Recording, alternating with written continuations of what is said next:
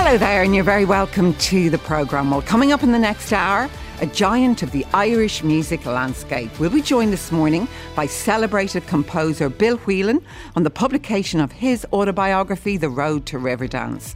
Having worked with everyone from Kate Bush to Luke Kelly to U2, we'll reflect on his hugely successful musical career, the trials he met along the way, and the terror felt on that now infamous Eurovision night. As always, we'd love to hear your thoughts on anything featured in the show. You can text us to 51551. You can email Miriam at rt.ie. You can tweet at Miriam O'Cahal, or you can find me on Instagram at InstMiriam. Well, my guest sitting opposite me this morning is a giant of the Irish music landscape, one of our most famous and influential composers. His production and arranging credits include, among others, U2, Van Morrison and Kate Bush. His most famous work was, however, Riverdance, the music for which he composed especially for the interval act of the 1994 Eurovision Song Contest. And in his newly published memoir, The Road to Riverdance, he recounts his early musical experiences right up to the world-famous cultural phenomenon that changed everything for him. Composer and producer Bill Whelan, good morning to you. Morning, Miriam. Thanks for coming up. Delighted you're here. Listen, your road to Riverdance began in 1950 in 18 Barrington Street in Limerick City. Tell me about your mum and dad and growing up there. Yeah, well, I was born at home for a start. I was actually born in 18 Barrington Street, and I've met more people since then who were actually born next door to me. Because Barrington Street in those days was a collection of doctors' surgeries and a lot of nursing homes. So all kinds of people come up to me and say, you know, I was born next door to you. So I grew up on the street. It was quite a different environment in those days, you know. The street itself, as I said, was very much kind of medically oriented. Although there were families living there, but behind were the lanes, and the McCourts lived right behind us. In fact, I was with Malachy in New York last week, and we were just reminiscing.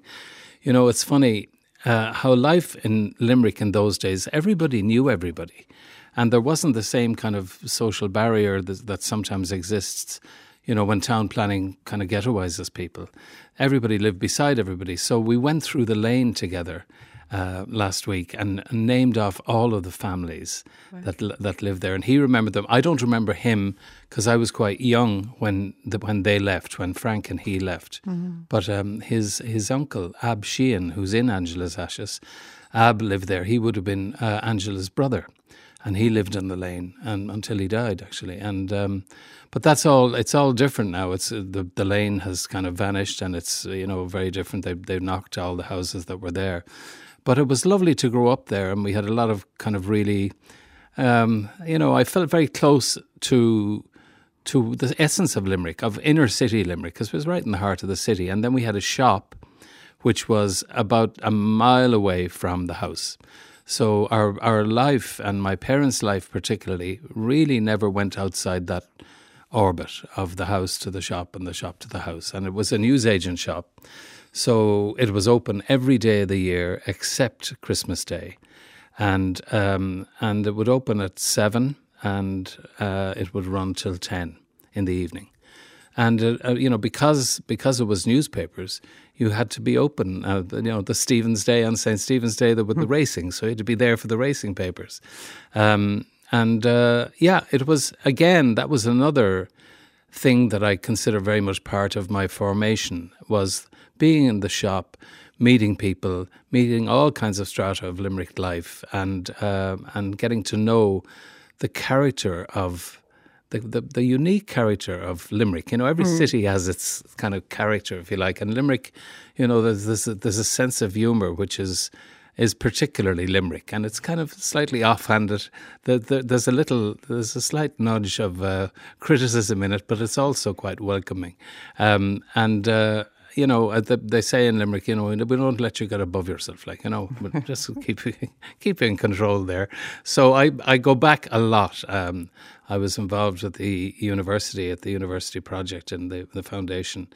And in fact, we're just reminiscing recently, we marched on the streets in the 1960s for a university in Limerick and got on a train a whole bunch of students, the Limerick Students' University project, hired a train, and we all got into the train and went up to Dublin, and we marched on the Department of Education and on the Dáil with our placards for a university for Limerick. And it's fantastic to be there now and to see it, that from those early days, and, the influences of people like Donogh O'Malley, was Limerick man, Minister for Education, all of that, how it grew into what is now a really superb university. And from my perspective, the superb School of Music, which Micheál O'Sullivan set up, the Genius. The World Music Centre, yeah. You were an only child? I was, yeah. You're often very high achievers, aren't you? How did you find it? Well, people say to me, only children actually have a great time. You get everything, you get all the presents and everything. Yeah, you also get all of the discipline that should be spread around the rest of the brothers and sisters. So, it's. I was not too conscious of being an only child until I kind of grew up and saw, the effect of families on my colleagues and my parents also. My dad was 50 when I was born, and my mother was 40. So my parents were older than everybody else's parents, it seemed to me, and I kind of became conscious of that. And while I didn't play football with my father or do any of those sort of active things like that, and because the shop really ruled our lives, he did have a lot of hobbies which were highly influential for me. Like what? Well, first of all, he was really, really, really curious about music. He played a little bit himself, but not, he played the harmonica and he played, bits on the piano. But my mother was a really, really fine pianist. So I grew up listening to a lot of music.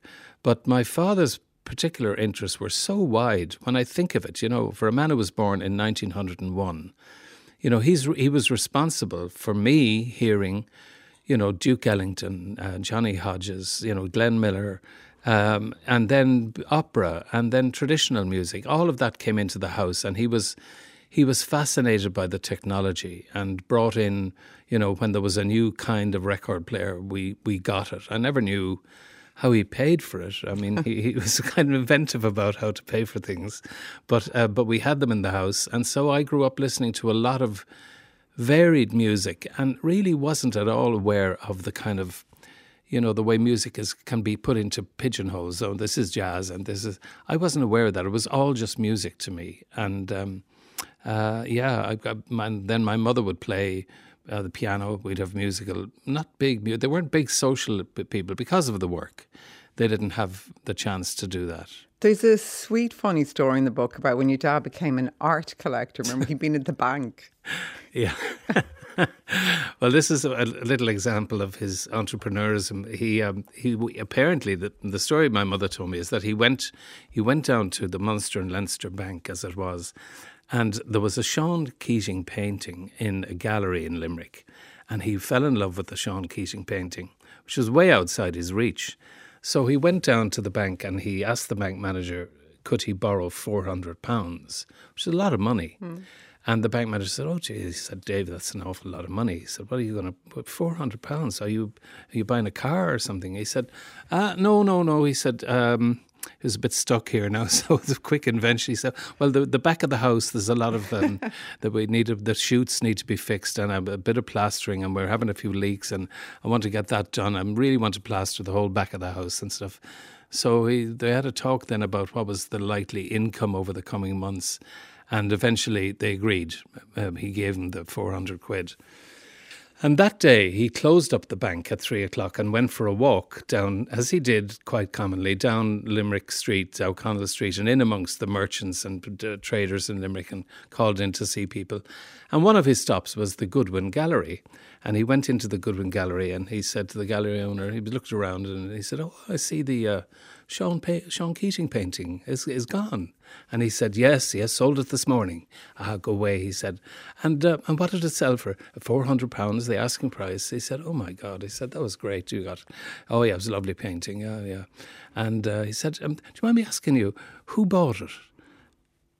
Dave Whelan. Oh my God. Well, there was the truth of where the 400 quid had gone. Mind you, he did plaster the back of the house himself subsequently, but that was the way he loved paintings, and he bought Keating, and he bought Frank McKelvey, and he brought a big favourite of his was a Limerick painter called Christy Dorn, and he had, when my dad died, I was inherited 24 Christy Dorn paintings. Because they were buddies. And one day I came into the house and Christy Dorn was drawing a mural on the long hall of the basement. So he kind of supported Christy, because I think they used to row together. My father was a good oarsman, and I think they used to row together. So, yeah, that was it. So films, he was also very, very strong on films, and he himself and a Jesuit priest friend of his, they actually built a little cinema in the house, and he used to rent films from a company in Dublin, and we'd show them at the weekend, and they'd have to go back to the renting company after the weekend. So, films, music, photography. He had a little dark room. In fact, the front of the cover of the book is a photo of my father and I on another of his hobbies, which was a motorbike. And that was one of the photos that he developed, and he didn't take the photograph, obviously, but he had somebody take it, but he developed it. So he did a lot of that developing and printing. And he built your first recording studio? He did, yeah, he did. Yeah, I plagued him. We'd come across, in my teens, I got really interested in the whole recording process, and where was I going to be able to make my demos? And myself and my friend Niall Connery and a few others were writing songs, and we needed to demo the songs. And so I convinced my dad that we'd go down and talk to a guy called Jim Carroll, who was a hi-fi specialist in Limerick. and there was a machine called a Vortexian, which was quite it was kind of cutting-edge technology at the time, reel-to-reel tape. And we bought a Vortexian and then converted the attic of my house by putting in Aeroboard as soundproofing, and built a little control room. And there we made a lot of demos, and we actually recorded a single for a group from Killaloe. Right. I've often said about my father that his influence was enormous, but I didn't really. It's amazing when all these things are happening to you. You don't notice them when they're happening, and then when your parent is gone, it's like, he's slipped something into your pocket that you never noticed, and then there it is. It was an extraordinary thing. And was your musical talent obvious, say, when you were in school? Well, I think I was always to be found playing the piano in the house, or I was very interested in rhythm, and I would play. My father would play harmonica, and I would play my earliest memories are playing with two knives on a biscuit tin. My father played tunes, and I would accompany him on the biscuit tin. I'm sure he was thrilled at the time, but anyway, so that was. My passion for music would have been quite visible. So I was sent to. There wasn't a music program I went to the Crescent College in Limerick, and there wasn't a music program in those days.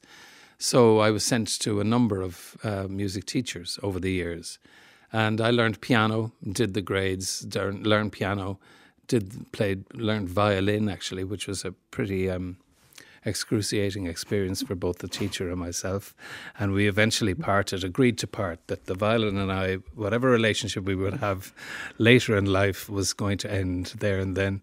So I played piano. Then I played drums, because again, rhythm was, and you can probably, anyone listening to my music will see that rhythm and rhythmic complexity is very much part of what I excite.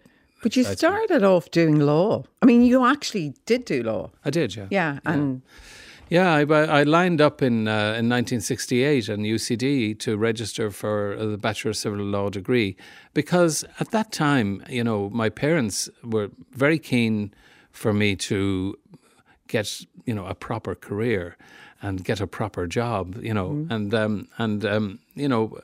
like a lot of parents, in that generation, they were really stuck on education. So they wanted me to have, further education, even if I never used it. They wanted me to have the benefit of it.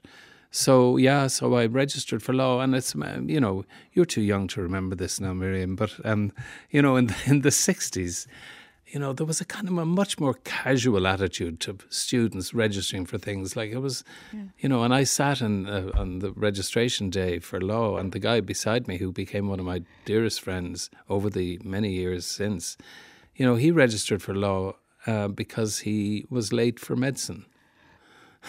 Literally, yeah. Went from being a doctor to being a lawyer. Yeah, in a day. Yeah. And the flight that he'd gone to America to work and to pay for his fees, and the flight, in those days the airlines were unregulated, and the airline went bust, and he'd no flight home, so he was late.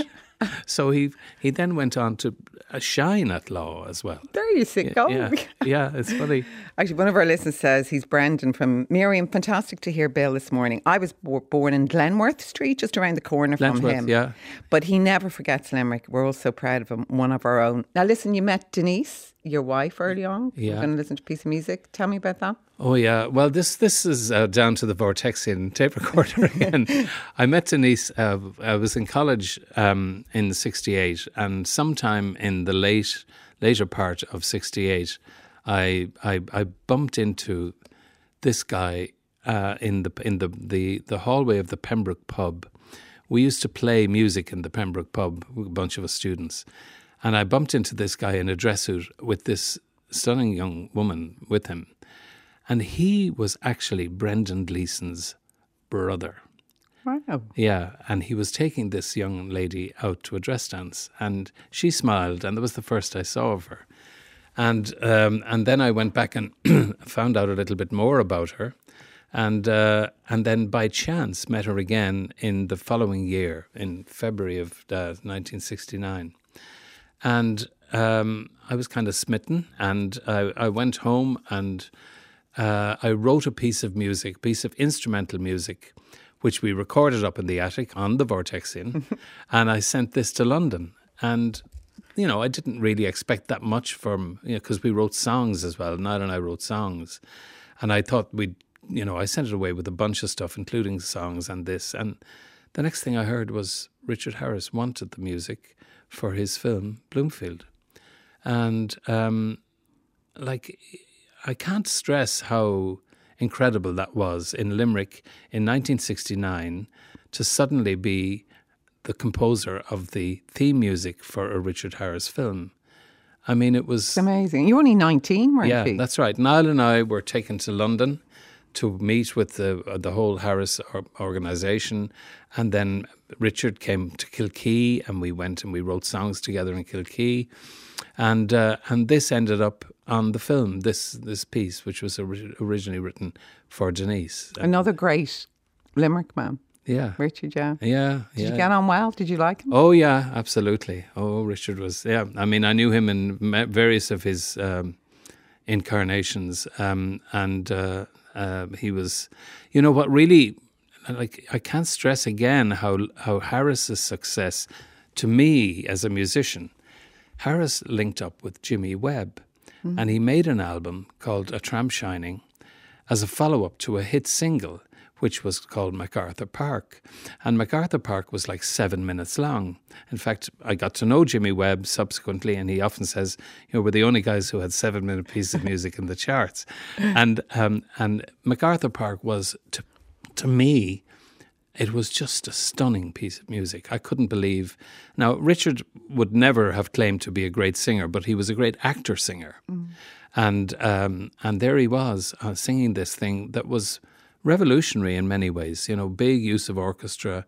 And I loved all that. I never wanted to be like... My ambition was always to be, a writer, arranger, orchestrator, producer. I didn't want to be out front. I wanted to be in the background making the music. And Harris chose it. So then that was it. It ended up as the score for the film. It's a gorgeous piece of music, and we're going to hear a little of that now. When you were 19, Bill Whelan, you composed this. It's called Denise.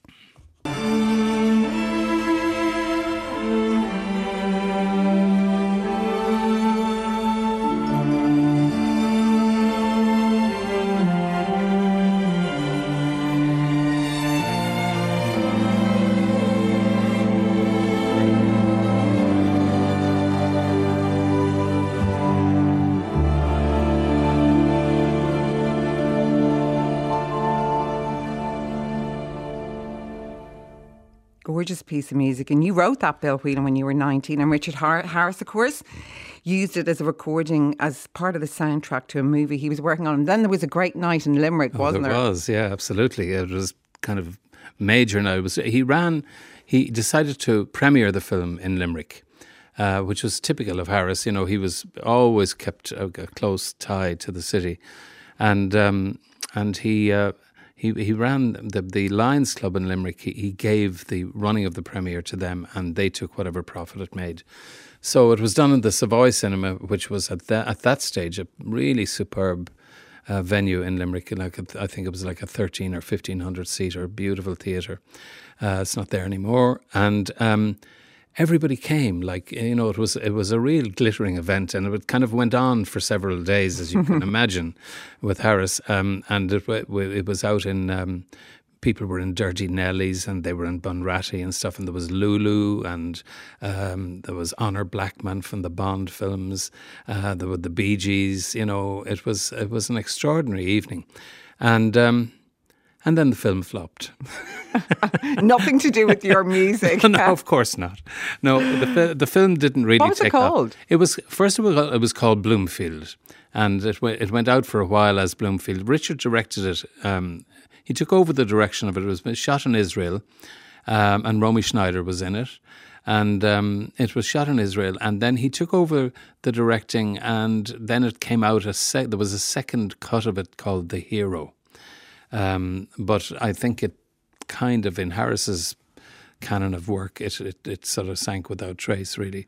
But it was, for us and for me, certainly, at a time when I was kind of struggling with where I was going to go with law, and this seemed like, well, with God, here's the music business. A door has opened, and here's a career. Wrong. It was back to law and back to study, because really there was nothing to follow on. I mean, Harris, we wrote a few songs, and they ended up on one as a flip side of a single for Harris, and one on an album. But really, there was no, unless I were going to really focus on following the career and just give up everything else, it wasn't going to happen. We're going to take a break, Bill, but just bringing one. Hi, Mary. My name is Bernie Connolly, and I'm listening in Limerick, and I'm now in my 90s. I worked in Bill Whelan's dad's shop and often helped Bill, then a small boy, with his homework. Oh, my God. I love live radio. Yeah. Hi, Bernie. Listen, we'll take a break. Join us in a few moments. Tweet at Miriam O'Callaghan. Our text number is also 51551. You can email miriam@rt.ie. I'm here this morning with a giant of the Irish music landscape. He's celebrated composer Bill Whelan, who has just published his autobiography, The Road to Riverdance. Listen, you then got into making commercials and recording music for commercials. What was that like? Well, it was, when you were a freelance musician in Dublin, and this would have been in the 70s and 80s, it really was, commercials were great. I mean, Sean Davey and I used to have an office together, and Sean wrote a lot of very successful commercials. And, you know, you cut your teeth on these things. Not alone do you get paid better than anything else, but you also learn a lot. So I did... lots of television commercials over the years. I did, my son Brian tells me that when I did one which was called 50/50 Cashback, which is, I think, for Board Gosh. And I'll never forget, he used to say that the kids in his class in school used to say, 50/50, your dad wrote that. And excuse me, it wasn't his crowning glory of a boast, that one. But I did a lot of television commercials. And the thing is that they were really good payers, you know. And then you really got some exciting projects. And, like the Guinness project. The Guinness Big Wave, which actually was a project which came out of an Irish advertising agency, but I knew we were in competition with a UK agency, because they'd said to me that there's a UK agency who were also pitching for this, and they have the Jerry Rafferty Band, and they'll play on the thing. So that was their sort of. And then I thought about that. I thought, well, hang on, Jerry Rafferty's not going to sing a Guinness commercial. So he's talking about the musicians in the Jerry Rafferty band. And then I thought about who's the most identifiable musician. And that was the sax player on Baker Street. So Hugh Murphy, who produced Baker Street, had been working in Windmill Lane Studios. And I called him up and I said, look, I'm doing a television commercial in Ireland. I said, I'd love to use whoever played the sax on Baker Street. He said, oh, you mean Ralph Ravenscroft? And I said, yeah, that's fine. I said, do you have a contact for him? Sure, he said. He gave me his number. And I called up Ralph and I said, hi, I explained the situation. And I said, look, we're doing a commercial. Would you come and play sax on it? And I said, it's going to be in Dublin. He said, oh, Dublin. He said, wow. Would there be a pint of Guinness in? And I said, there certainly would. So he got on a plane and he came over, and that started a relationship that went on for quite a while.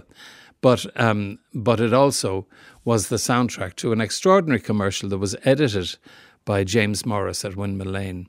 And in those days, Windmill Lane was an extraordinary hub of creativity with film, and U2 were there. And, I can't, overstate what the influence that the formation of Windmill Lane and that whole hub of recording, and just as a place for people to meet, and suddenly we had people coming in to record in Ireland, which we'd never really had. Let's listen now just to that memorable commercial. Let's listen to it.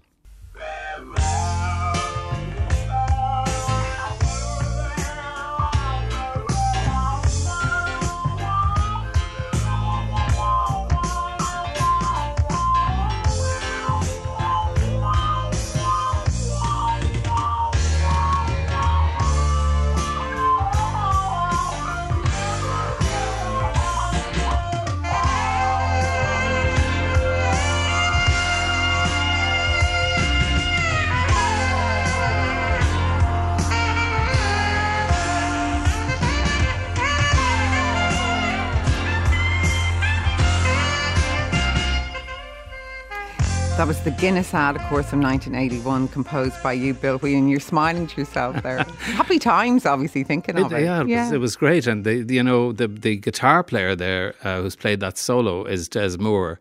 And he had this extraordinary instrument that we'd only just been introduced to called the golden throat, where there was a pipe that came out of the speaker into his mouth and he made a wow, wow sound. The golden throat, you don't see it that often these days, but he's... Des is a brilliant guitar player. So it was Des and Raf and myself on piano and Paul McAteer on drums. I think it was John Drummond on bass. You were just talking there a minute ago about the significance of Windmill Lane, how important it was. And when you were there, of course, I think you also worked with Kate Bush. It brought people in as well, didn't it? Well, it did. I mean, the thing about, if I look across the whole scope of my career, up to that moment in the late 70s, we were basically an industry that made music for home consumption. So you had the show bands making records to promote the show band to fill the dance halls. And that was the kind of cycle. And it wasn't until, the sort of groups started to appear, like Thin Lizzy and stuff, that we saw a change in that. But they went abroad. And they started their careers ultimately. The real movement in their careers started abroad, and that was the way the traffic went at that time. And then when Windmill came along, and then we had the success of U2, suddenly that traffic changed. And now instead of everybody having to go to England or to the US, they started coming to Ireland, and people began to see that you could begin a career in this country and retain a connection to this country without having to give everything away to a UK or an American record company. And of course, I said you worked with Kate Bush, you contributed to her albums, among them The Hounds of Love, which of course has had a renaissance lately with the success of Running Up That Hill. But on that album, the Irish influence is perhaps nowhere more evident, I think, Bill, than on Jig of Life. Tell me about recording that track.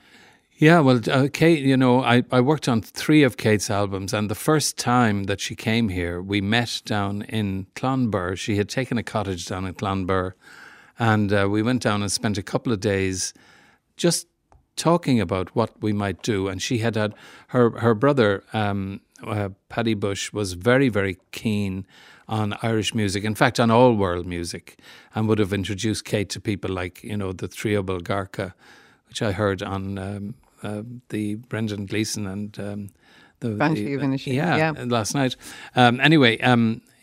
So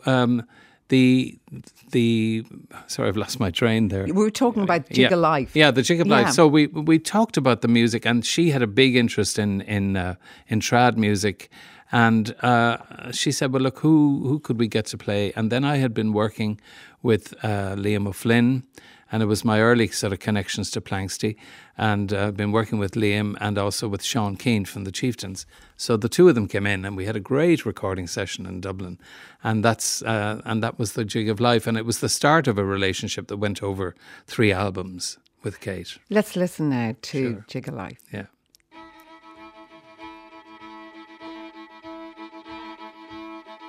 Hello, old lady. I know your face well. I know it well. She says, na na na na na na na. Be sitting in your mirror now. Is the place where the crossroads meet? Will you look into the future? Never, never say goodbye to my heart of your life. Oh, no, no, no, no, no.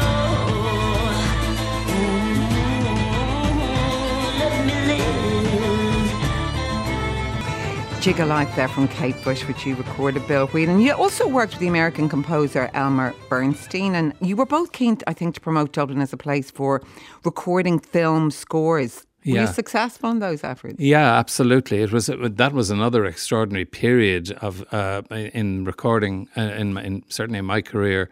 Elmer Bernstein, Noel Pearson asked me to write the Oreada, to reconstruct the Oreada film music for his 3 films, Mishéra, Tinavio and Saoirse.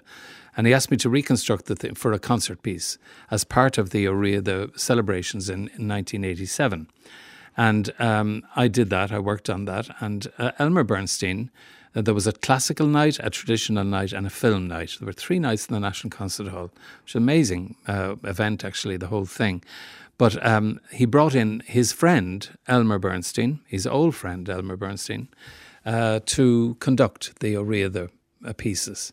So that started a friendship. And he said to me, gosh, the standard of musicianship is really, really strong here. He said, all the American composers are going to Rome and they're going to Bulgaria and they're going elsewhere to record their scores because the American unions have made it prohibitive. So they're coming to Europe to record. He said, why don't we see if we can stop them off at Dublin? So I went to Windmill Lane and spoke to Russ Russell and James Morris and the guys at Windmill Lane. And I said, look, could we make a video of the orchestra working? And then so we did. And Donald Taylor Black directed it. And then we went to McCambridge's and I got brown bread. and we put it all on a plane, and Elmer assembled an extraordinary bunch of composers, including people like Henry Mancini and stuff in California. And we flew out to California and we showed them the video, gave them brown bread and Guinness, and talked about recording in Ireland. And that led to an amazing, we did, by the time Riverdance happened for me then a few years after that, but by the time I left Irish Film Orchestras, I'd set up this company called Irish Film Orchestras, and by the time I left, we had recorded 50 film scores, including with people like Barry Manilow, who all came in, Robert Redford, it was all the Merchant Ivory films. It was an incredible time. And of course, the Dubliners, Bill, were of course among the many Irish acts you also produced. Tell me about recording, I think, their final album and the final song on that album, Song for Ireland with Luke. Yeah, Kelly. it was a mix. There was a sweet sadness about that because, Luke Kelly was really not well at the time. And he wanted to do, very appropriately, Song for Ireland. And so we went in the studio. We were recording various other tracks with John Sheehan and Barney McKenna. It was the Dubliners and Ronnie. And Luke came in and we spent a whole day in the studio, and we could only do it in bits because he was quite tired. But he came in and he stuck with it, and we recorded. This is the last thing that Luke recorded. And a song very appropriately called A Song for Ireland. It was his farewell, really. It's magnificent. Let's listen to that now, Bill. Living on your western shore, saw summer sunsets, asked for more. I stood by your Atlantic sea, and I sang a song for Ireland.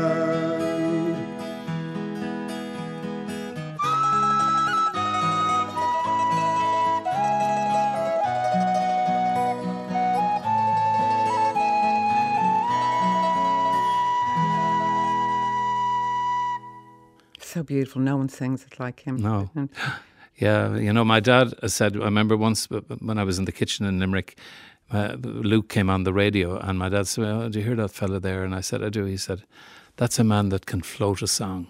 That's so true. Yeah, he floated that song. Yeah. Loads of texts coming in. One before the break, I'll give you, Miriam. I saw Bill play Clifton Arts Festival before lockdown with fiddle player Colin Muckanumra. That performance helped me through very dark times, genuinely life affirming. Thank God for Bill and the music. Bill Whelan. We'll take a break. Tweet at Miriam O'Call.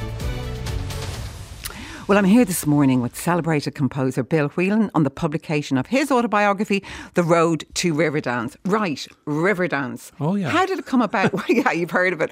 When were you first approached to do it, and how? I remember it was December in 1993. And Moya Doherty rang me and said, you know, would you fancy a cup of coffee? I have something I want to talk to you about. So I went, we met in Baggot Street, in a cafe in Baggot Street. And she had been appointed the producer of the entire Eurovision because we had won the previous year and we had now had to present it this year. Of course, we won that year as well. So I think those were the days. All the top brass in RT used to kind of groan every time we won. Here we go again. But anyway, so we met in this cafe, and she said, she said, look, I want you to do two pieces of music. One is for the opening, which was a piece with Macnas, and they were filming a piece with Macnas, and the centerpiece, which I had done before with Donal Lunny when we did Time Dance in 1981. And so she said, music for the centerpiece, and I have, we're going to do it in the Point Theatre, and I'd like it to be about Irish dance. And, before that I had done the Seville Suite, which had Irish dance and Spanish dance in it, and then I did the Spirit of Mayo, which had the choir and the drummers and things. So in the previous 2 years, a lot of the elements that were to eventually appear in Riverdance had been seen. So I suggested that that's where we go. We go with this, what I was familiar with. And I started working with Anuna, and I just loved what Anuna did. And I just thought if we started this piece gently with the choir and then go on into... Then she mentioned that Michael Flatley and Jean Butler had both been seen in the Spirit of Mayo concert, which John McColgan directed. She wanted to use the two of them and a troupe of Irish dancers. So... I sat down and started to write it. And we got into rehearsal just before Eurovision. I had called it all the time Ishka Baha, the water of life. And then I rang her one day and I said, Moya, I've just had to rethink about the title. And she said, oh, go ahead. I said, I'm thinking of calling it Riverdance. And you could hear her breathe a sigh of relief. Oh, thank God, she said. Because, the foreign journalists are not going to have any fun with Ishka Baha. So that was it. And if I recall correctly, Miriam, I think we were sitting almost beside each other for the first performance in the Point. Yeah, we were. It was amazing. Yeah. And I'll never forget that night. It changed everything really for all of us. Because it gave us an understanding that we had done something, even though we knew that it was good as the rehearsals went on and we saw the dance troupe and the choreography come together with the music. We knew it was good, but nothing prepared us for what actually happened on the night. And that was it. It was a turning point in all of our lives, actually, and in many people's lives that were involved in that early Riverdance and went on to, when I wrote the full show, that went on into the full show and, got married and did all kinds of things, as a result of that connection. It's just so wonderful and successful. Your book is great. I loved it. It's a great read, actually. Why did you decide to write your memoir now? Well, Denise, my wife, had been sort of saying to me for a while, she said, look, why don't you just write your memoir as you saw it, because, I had no control over the PR of Riverdance, really. And she said, you should write it from as you saw it and how it came together from your perspective. But also for your grandchildren and your children. We now have 5 grandchildren, by the way, write the story of your life so that they know what their granddad did. So I did it. And I loved doing it, actually, and here it is. I got a lot of encouragement from Lilliput, and I had a great editor called Jen Brady, and I sat down every day during COVID, and wrote it. It took me about 6 months to write, but I loved doing it. Yeah. Kept you busy. Yeah. Well, look, it's a great read. It's lovely to have you here this morning, Bill, and I've enjoyed so much chatting to you. The Road to Riverdance is published by Lilliput Press, and you're going to be in conversation with Fiach O'Brien about your book and your career as part of the Dublin Book Festival, and that's going to happen on Saturday, November the 12th at 7 p.m, and tickets are available for that from the Dublin Festival website. We're going to listen to Riverdance in a moment, but I just want to thank today the series producer is Cora Ennis, our broadcast coordinator is Elaine Conlon, Sheila Neve Wheel was on sound. Thank you all so much for listening. We're going to go out now listening to Bill Whelan's Grammy Award winning score. This is Riverdance.